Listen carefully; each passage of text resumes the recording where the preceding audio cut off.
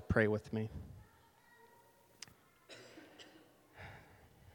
Dear Father, thank you that you sent Jesus Christ to die in our place, that we can't boast in knowledge or great speech, but in you.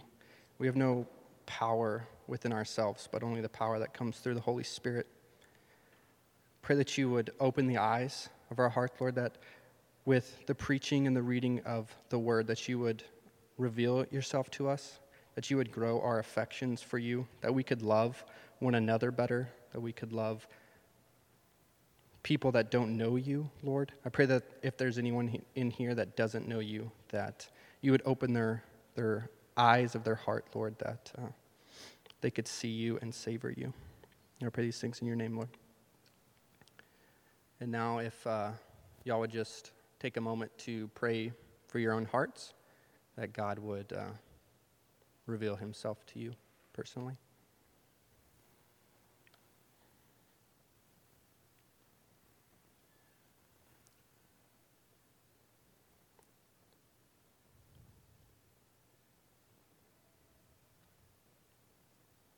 If you would take a moment to pray for those around you, that people would see the Lord in fresh ways.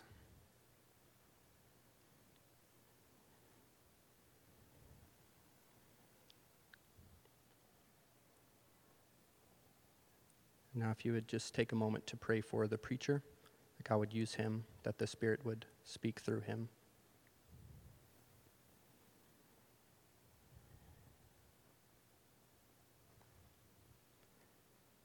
I'm going to be reading today from Ephesians 4:25 through 5:2.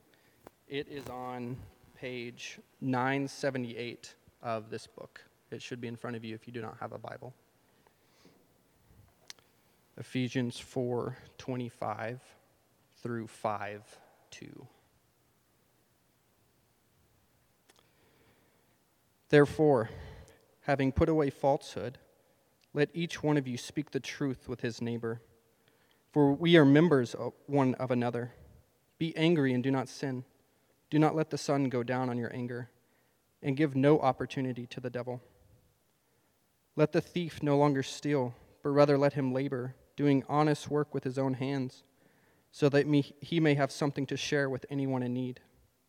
Let no corrupting talk come out of your mouths, but only such as is good for building up, as fits the occasion, that it may give grace to those who hear.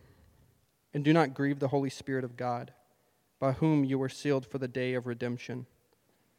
Let all bitterness and wrath and anger and clamor and slander be put away from you, along with all malice. Be kind to one another, tender-hearted, forgiving one another, as God in Christ forgave you. Therefore, be imitators of God, as beloved children, and walk in love, as Christ loved us and gave himself up for us, a fragrant offering and sacrifice to God.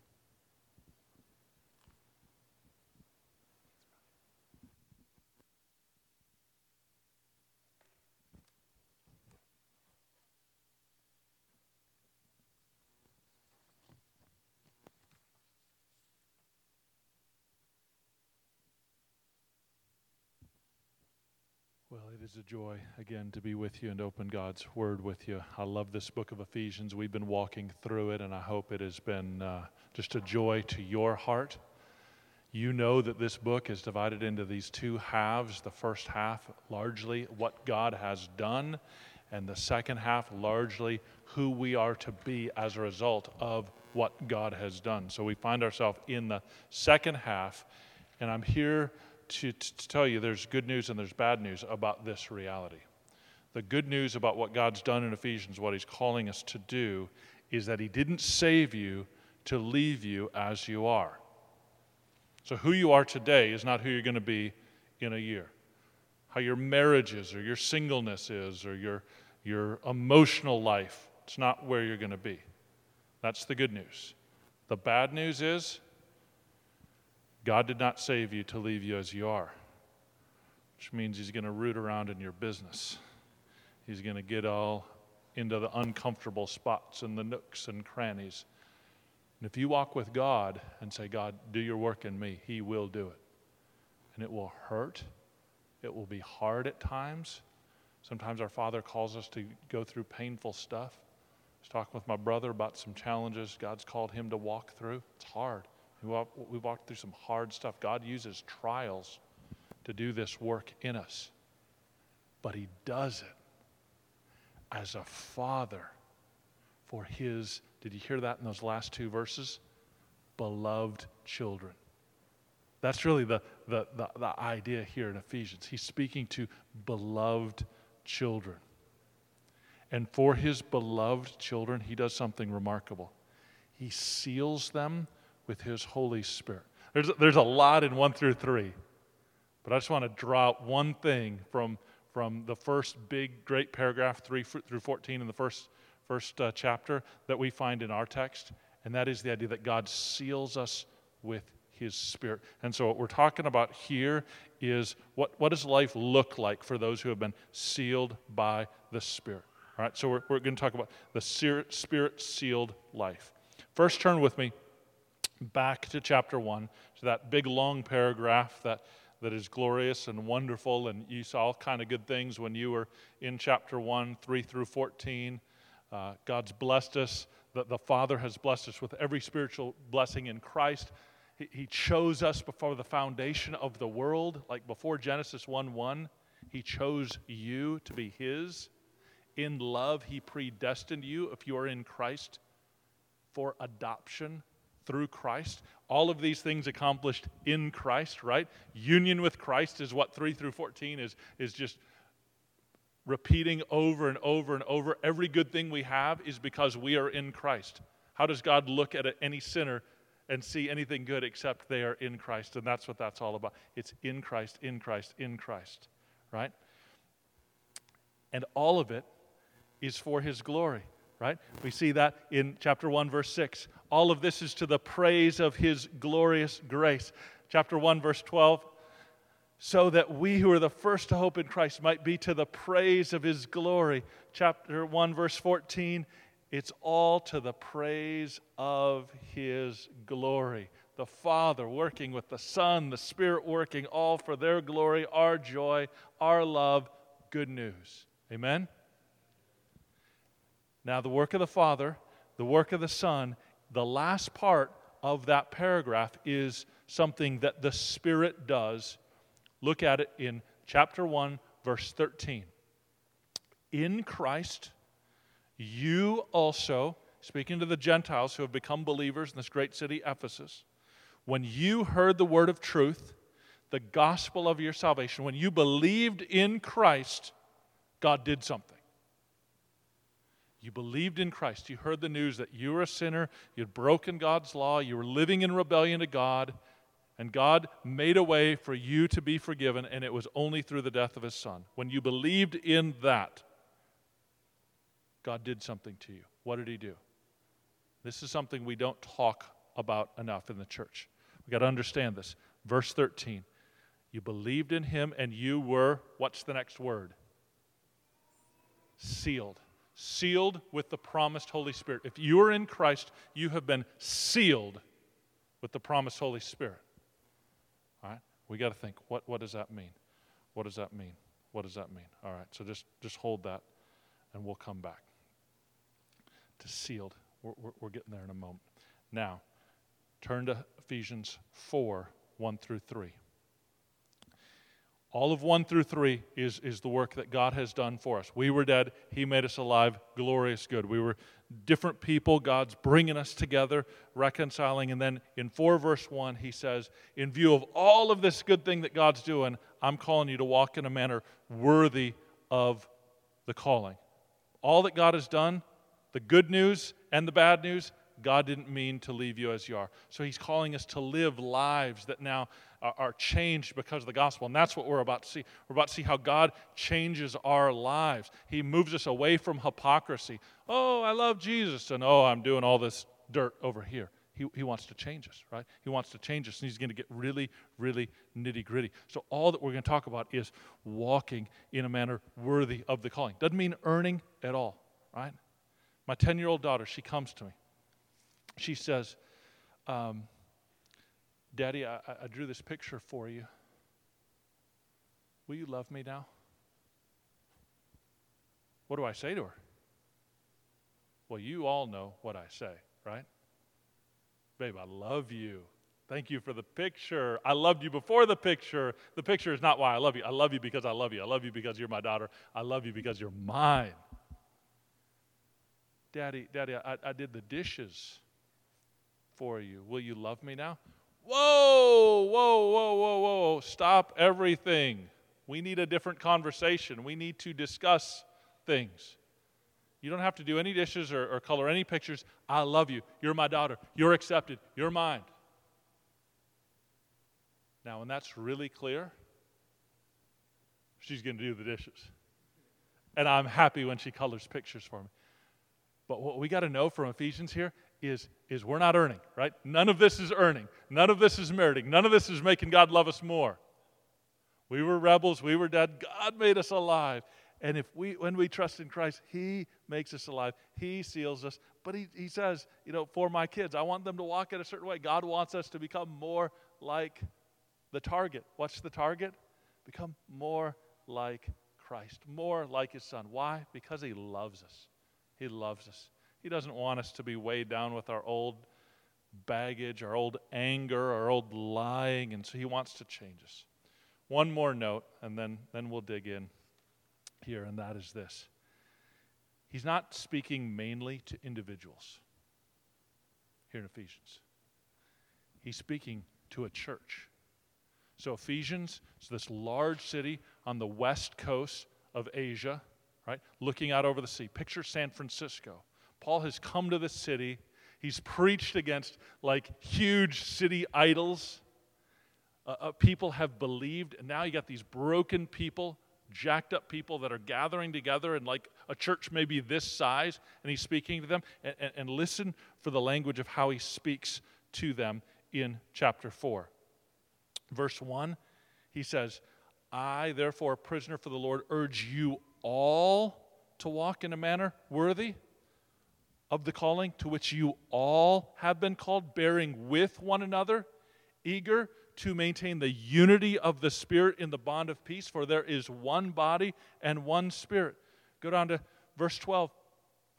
Pastors, teachers, they were given to equip the saints for the work of ministry, for the building up of the body of Christ, until we all attain the unity of the faith, verse 13, verse 14, so that we may no longer be children. Do you hear this language? We, us, team, body. So he's speaking not just to individuals, he's speaking to a body. If you become part of this church, if you are part of this church, if you're a covenant member here, you're part of a body, united by the Spirit, working together.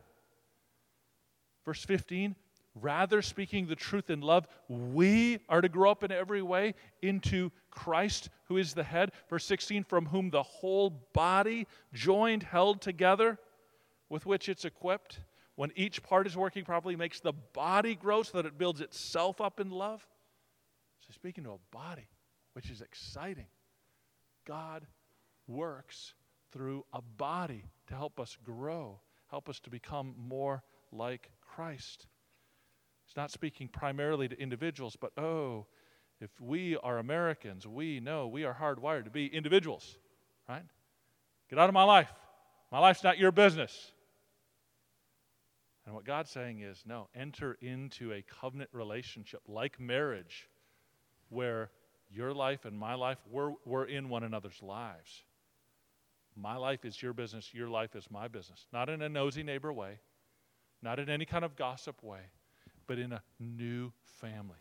If you've never been part of a family, God invites you in to become part of a new family where you do life together. All right. Now to our text, starting in verse 25.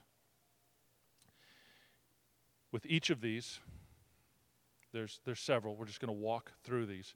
With each of these, God wants to describe for us what gospel transformation looks like. And then with each of them, we are pointed to Christ. So let's begin in verse 25 with these just different marks of Spirit-sealed life, Spirit-transformed life.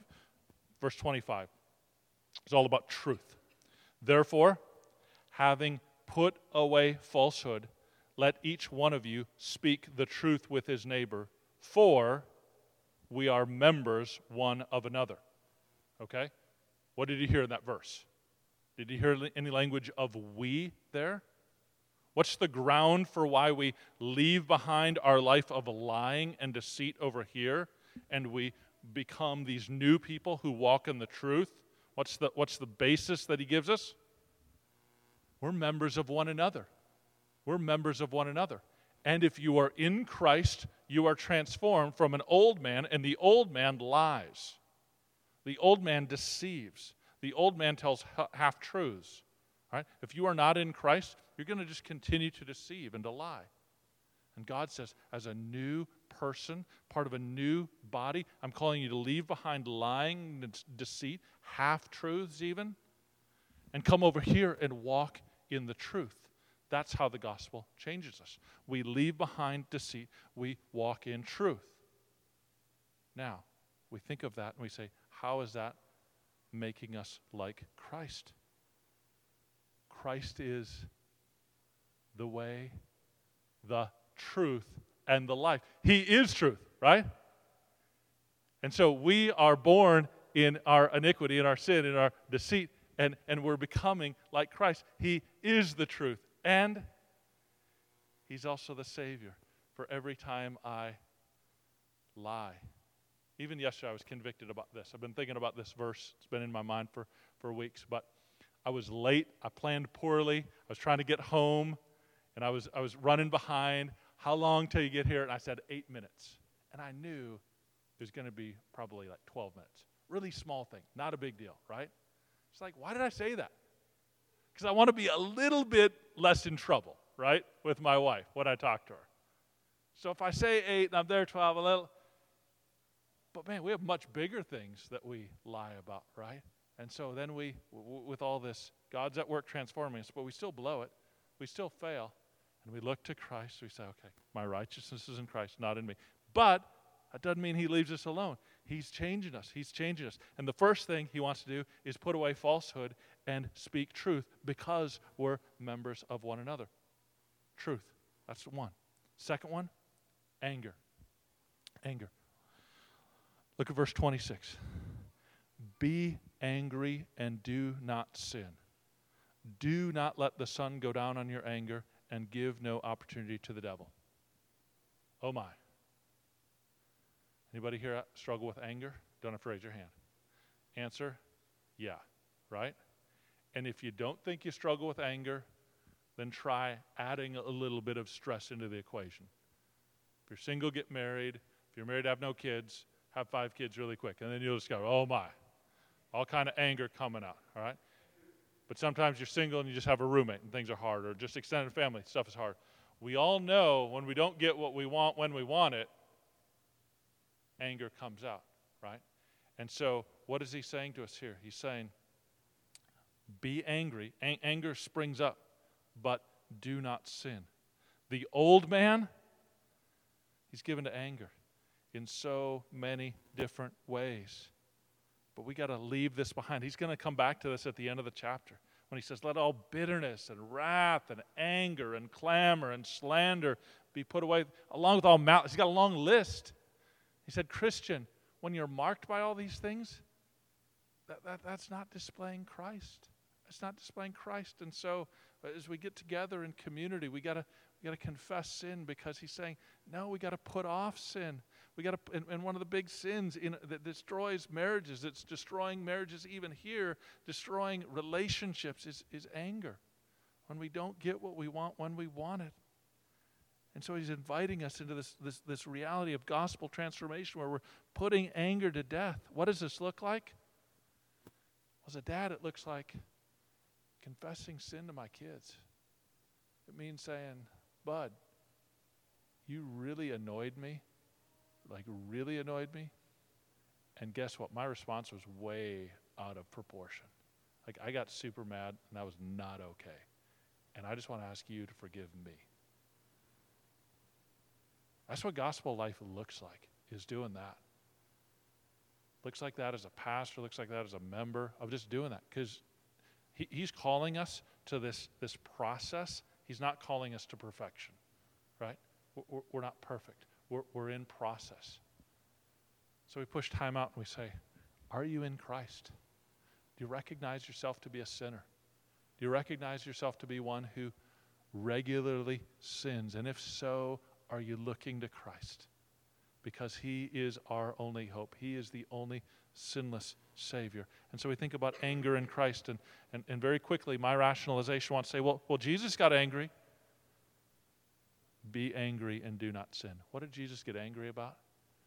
He got angry about the Father's glory being profaned, Father's house being profaned. What did Jesus not get angry about? People whipping him and hurling insults at him and beating him and crucifying him. He wasn't angry about his own deal. Oh, it hurts my heart when I see relationships where people are so angry about, she did this to me, she did this to me, she said this to me. Okay, yeah. But those are not the reasons why we give ourselves to anger. That's not the way of Jesus.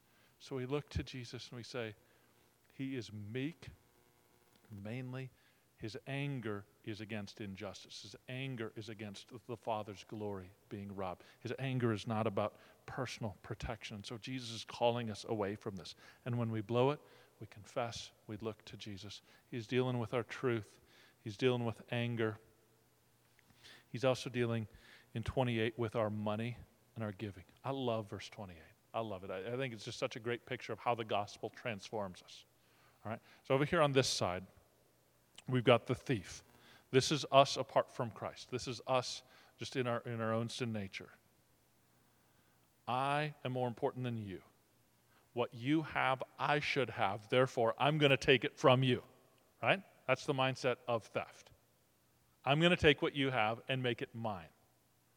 Right? And that happens all over the world in all kinds of different ways. Corruption and bribery and embezzlement and just taking office supplies at work, whatever it is, cheating on our time card, cheating on our taxes, all kinds of ways we can steal. And what Jesus does is he moves us, not just to the neutral place where we stop stealing, but now we're over here, and we're working hard according to this verse. Let the thief no longer steal, but let him labor, doing honest work with our hands. God's given us each different talents, gifts, and abilities. Each of us can work in different ways, do different things. For one person, they can be a nurse. I could never be a nurse, right? I hear stories from my mother being a nurse. I go, no. She had great grace to do that. She does that. So she works with her hands. I work. We all do our work, right? And then we work, and we earn money, and with that money, then we have something to give. And look at what the gospel does. Instead of stealing and taking, now we're working and we have something to give. And it's just this powerful transformation. When it happens in a body, thieves become those who now work and now have something to give. And in a body, all that's working together and all kind of generosity is flowing and families are blessed and people in hard situations are blessed with generous giving coming from the sweat of our collective brow. And love is growing up and joy is multiplying and it's sweet. It's just this picture of Jesus at work in our lives. Do honest work with his own hands so that he may have something to share with anyone in need. So that in this body there need not be any unmet need, any truly unmet need, because together we're working, having something to share.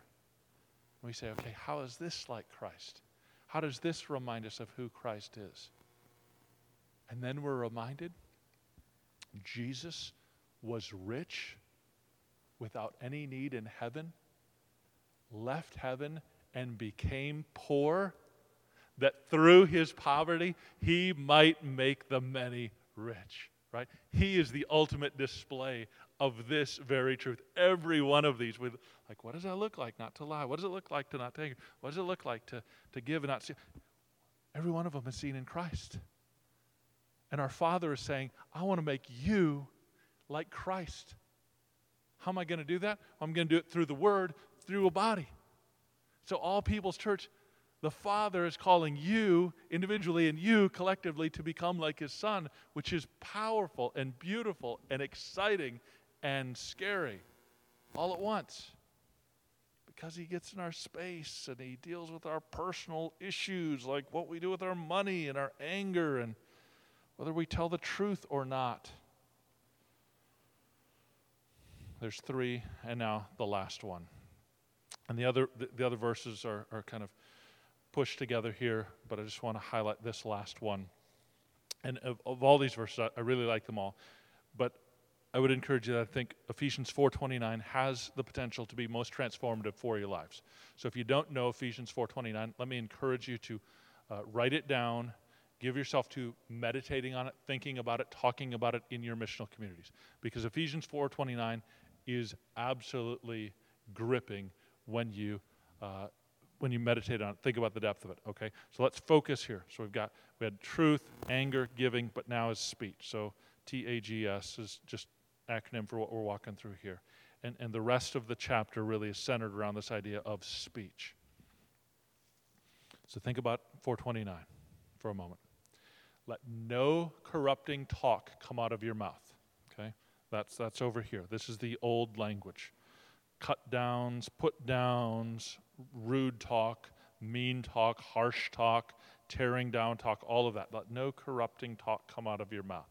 That's what we hear in the world, saying come out of that, leave that aside.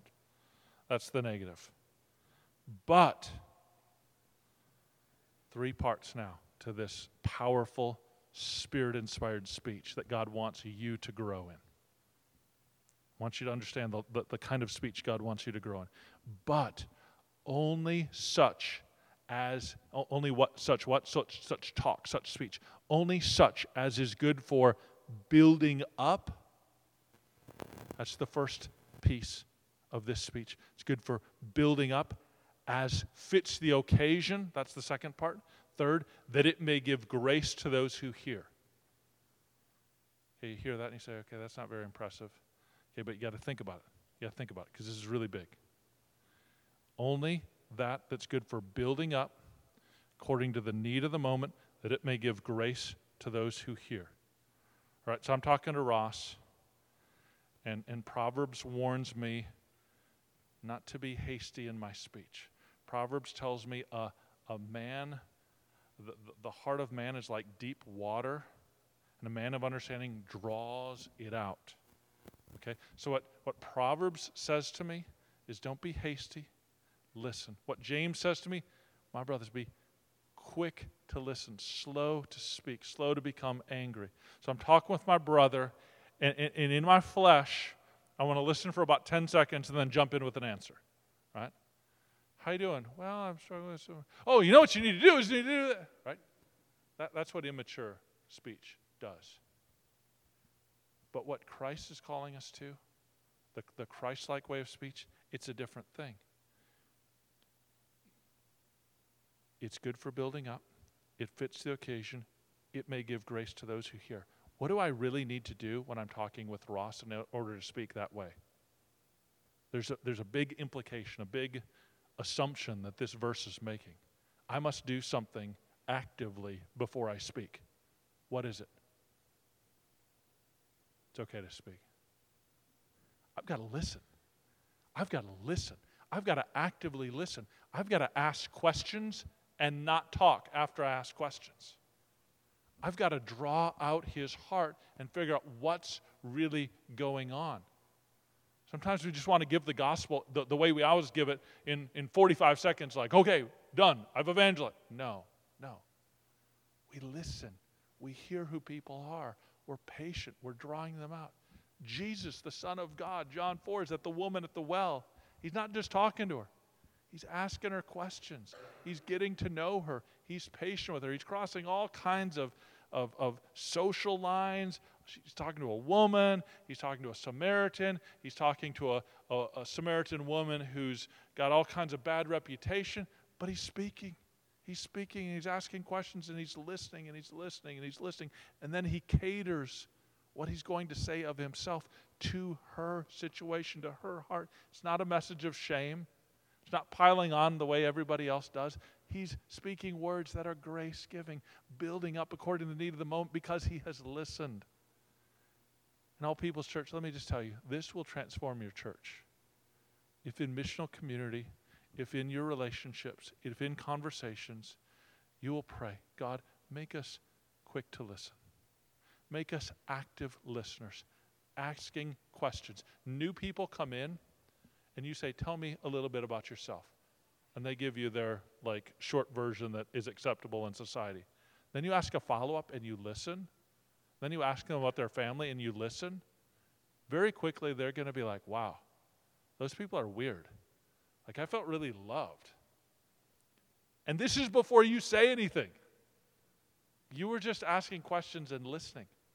But then when you do speak of Christ, when you do speak a gospel word of encouragement, and then it fits the need of the moment, it gives grace according to the occasion of what they're going through, then they're like, whoa, that was crazy. How do they do that? And it's not magic, right? But we just live in a talk show culture where, and then there's this Christian version of that, right? Well, do you believe in this theology or this? And we just kind of do this. And it's like, no. And we look to Jesus, and we see him as the perfection of this grace-giving speech. And it's powerful, and it's beautiful. And when we blow it, and we confess our sin, say to my wife, babe, I'm sorry. I was rude. I was harsh. Say to my kids, say to people in the church, I'm sorry. I was impatient. That was wrong. And we just go on doing that. Here's the last thing. We're not getting to every detail here. I apologize for that. But here's the last piece here. When he says this word about grace-giving speech that is so rare in our world, I was reminded of it yesterday, playing basketball at a gym and just hearing all the talk and thinking about this text, and just everything is tearing down, everything is ripping, everything is rude. Verse 30. Why is this speech so important? 31 and 32, he's going to unpack that even more, all of our speech kind of attitudes towards one another. But he says, part of the reason this is so important is that we might not grieve the Holy Spirit of God. Okay? We're loved children of the Father. And what does a father want for his children together? He wants them to love one another with their words, right? When my kids are bickering, that hurts my heart. I don't want that. And he said, I'm inviting you into this new thing, this new family, this new dynamic where we're loving one another with the words. What is it that grieves the Holy Spirit? When it's anger, when it's lying, when it's tearing down speech, when there's factions, it's not the unity of the Spirit. It's all kind of this, right? And so when that's present in our marriage, when that's present with our roommates, when that's present with our extended family, then we just repent. We come to our great Savior who is so, so kind, so forgiving. But look at verse 30 and hear the last part. Do not grieve the Holy Spirit of God, by whom you were sealed for the day of redemption. And here's the last part. We said that this is all the Spirit-sealed life. So I told you we'd come back to this. And now here we are at the end. When you, believer, trusted in Christ, the Father applied his seal by his Spirit on you. And in American culture, we don't really talk about what does it mean to be sealed? What is that? Well, there's three parts of what it means to be sealed, and this is our last thing, and this is where we end. Is to be sealed by the Spirit. To be sealed is to be marked as authentic. So you pull out money, and it has a seal, and the seal marks it as authentic, not counterfeit. There's all kind of measures that mark it as authentic. Your passport has a seal on it, marking it as true, authentic, genuine. So the Holy Spirit in your life, believer, marks you as authentic. And your life of being transformed by the Spirit marks you as authentic. And if your life is not being transformed by the Spirit, if people smell your life and they're not smelling love, joy, peace, patience, kindness growing, and they begin to wonder, whoa, is this authentic? If it's anger and clamor and bitterness and all the works of the flesh still there, then there's the question, is this authentic? Because when the Spirit seals us, He seals us as something that is authentic, and the Spirit indwells us and changes us and convicts us of sin and empowers us to fight sin. But not only does the sealing of the Spirit mark us as authentic, the Spirit also marks us as belonging to someone, someone's property. So a couple of my fellow pastors have gotten this strange idea that if I take one of their books, I should give it back. It's very strange, I know, right? But they've gone to such desperate measures that they've gotten these seals, and you stamp into the book, property of Lewis Guest, right? And so you know, if it's a book that's theirs, you know it. So when you're like, okay, yeah, this is your book, and give it back, right? It's a good thing to do. It's a good thing to do, but they stamp the book, it impresses the paper, and sealed as one's property. Believer, if you are in Christ, you have been marked by the Spirit. This one belongs to God. This one belongs to God. This one is mine. The whole Bible is about God choosing a people. And if you're in Christ, you've been sealed by the Spirit as this one is mine. Romans 8 says it this way, the Spirit Himself bears witness with our spirit that we are children of God. The inward witness of the Spirit is saying, that's your daddy. And you're mine. And you're His. A people for His own possession. Christ has purchased for Himself a people, a bride that He will receive forever. The Spirit seals us as genuine. The Spirit seals us as belonging to God. The Spirit also seals us, lastly, Romans 8 says it like this, as the guarantee of our inheritance until we acquire possession of it. That is a down payment. Okay, so think about this.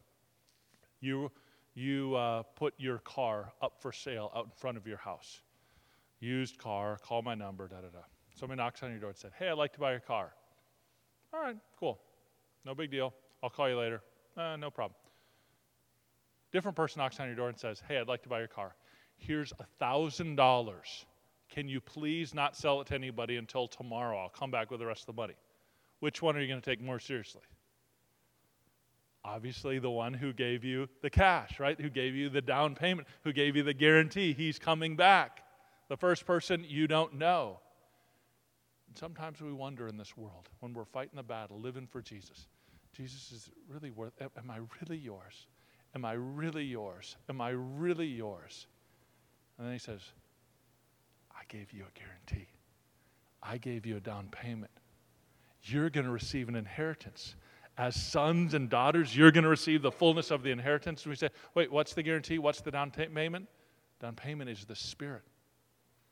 Do you, when you see God, do you see Him as Father? If you do, that's the work of the Spirit in your life. Do you see sin in your life and fight against it? That's the work of the Spirit in your life. That's what the Spirit does. The work of the Spirit is not, are you sinlessly perfect? Okay, that's not it. It's, are you fighting against it? And we say, God, am I really yours? Will I really be yours forever? And He says, yes, you've been sealed with the promised Holy Spirit. In Romans 8, He goes on, He says, we know that the whole creation has been groaning together in the pains of childbirth until now. Life's hard, things are difficult. All of creation's groaning, it's painful, the world's hard. But not only creation, we ourselves, who have the first fruits of the Spirit, we are groaning inwardly until what? As we wait eagerly for adoption as sons. We've been adopted, that's true, but we haven't received the fullness of adoption. Got a family from our church that just got on a plane to go adopt their son. Can I tell you how excited they are and their son is for the completion of this adoption? Can I tell you how that dude's face lit up when his son came home? Can I tell you, meeting my children through adoption, each time Supernatural. Amazing. And we are waiting eagerly for the moment when our adoption will be complete and we are joined to our Father. And Romans 8 says, "For in this hope we were saved." Now, hope that is seen is not hope, for who hopes for what he sees? But if we hope for what we do not see, we wait for it with patience. So we're waiting, and we're waiting, and we're waiting, and we're waiting. And all creation waits, Romans 8:19, with eager longing for the revealing of the sons of God. When we adopted our first son, I was very concerned that no one would have any misunderstanding that in any way adoption was somehow inferior to a son who would come biologically. At that time, adoption was a little more whatever. That could be a thing. An old friend of mine came up to me once when he looked at our kids. He said, it's interesting. You treat your children who are adopted and your children biologically the same. I'm like, yeah, of course. Like, doesn't everybody do that? He's like, no, everybody doesn't do that. I was like, well, that's just weird to me that that's not a thing. But I wanted to make really sure that my son knew that he was my son. So my name's John Erickson. My middle names, plural, are my two grandfathers' names. Alvin Durward, both kind of weird names, but they were my grandfather's names. My oldest son is named John Erickson, and he has both of his grandfather's names, Alvin Rodney, because I wanted him to know, but you are sealed. You are mine. I am yours. You are my son. No doubt about it. No question at all. And believer, if you are in Christ, the Father has set his Spirit on you as a seal and said, you are mine, and your adoption will be complete soon and very soon. But right now, the good news is he hasn't left us as we are. And the bad news is for our crusty old sinful leave me alone selfishness, he won't leave us as we are. But together with the body, he's transforming us to make us people of truth, people putting away anger, a people putting away theft and growing in giving, and a people whose speech is changing from that which tears down to that which builds up, so that we may become like Christ. Amen? Amen. Let's pray. Father, thank you for this body. Thank you, Jesus, that you are the one building it. And thank you that you don't leave us as we are. You are in the business of changing us and transforming us. And that's good news for everybody around us. And yet at times it's painful. We live in this old broken down world where things are hard. But I pray for all People's Church that together there would just be a growing up in grace. And that there'd be so much speech here that builds up and lifts up and would cause families to grow and cause singles to grow and cause this body to grow, that it would become more and more day by day like Christ. We pray this all in his mighty name.